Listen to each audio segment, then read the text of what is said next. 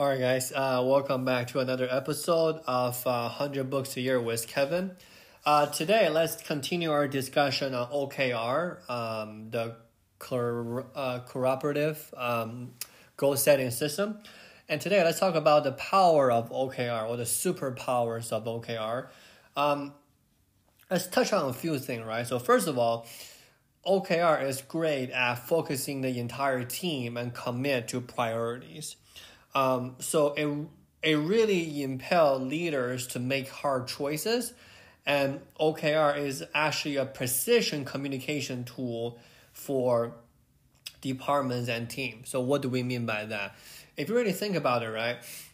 If your team member have the ability to dictate or to have a lot of oversight or power onto their goals, what happens is we have a motivation abundance within the execution team, right? Or your team member in general.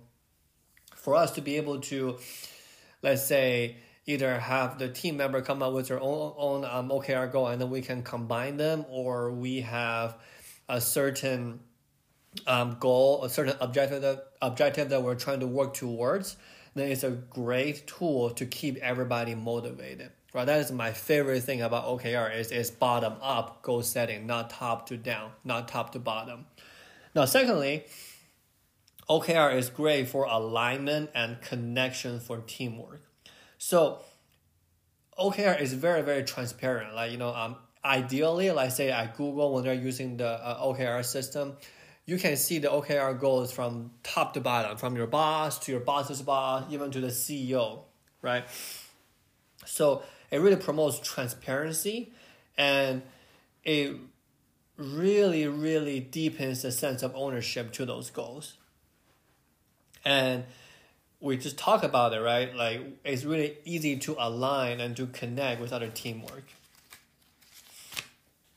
Now, the number 3, OKR is very, very good for tracking your accountability. Like, it's so easily set up, right? The goal is to for somebody that's not in your organization, for somebody that is not in your area, have the ability to judge or to cross out different successes or different, different accomplishment, right? Different KRs, key results.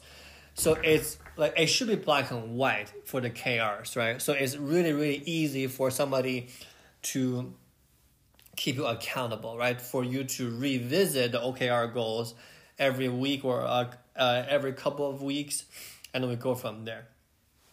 Okay. OKRs are also driven by data. So what that means is during our regular check-ins, our regular coaching, we can have an objective grading on the KRs that was accomplished during that time.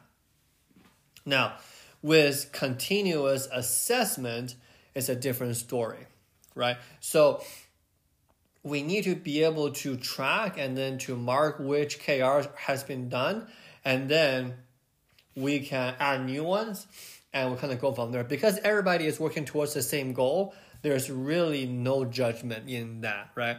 If you haven't reached this goal or reached this KR, let's help you get there, right?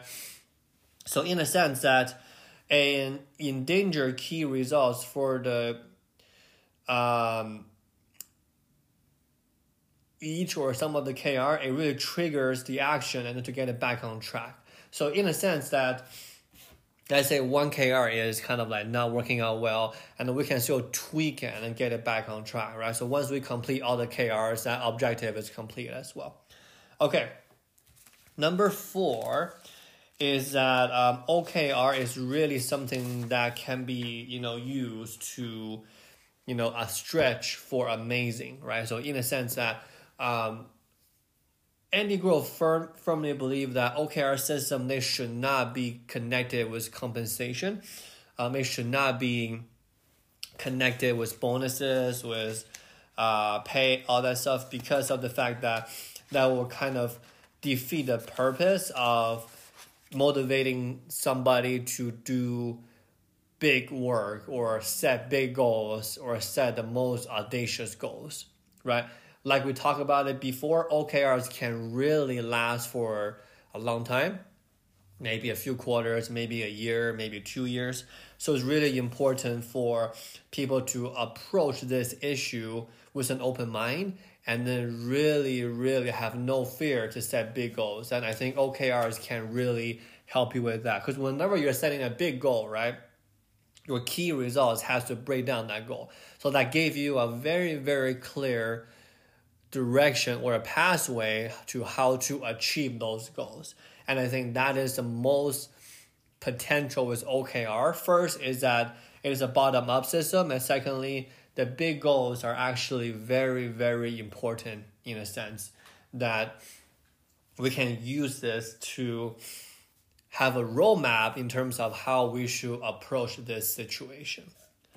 All right, cool.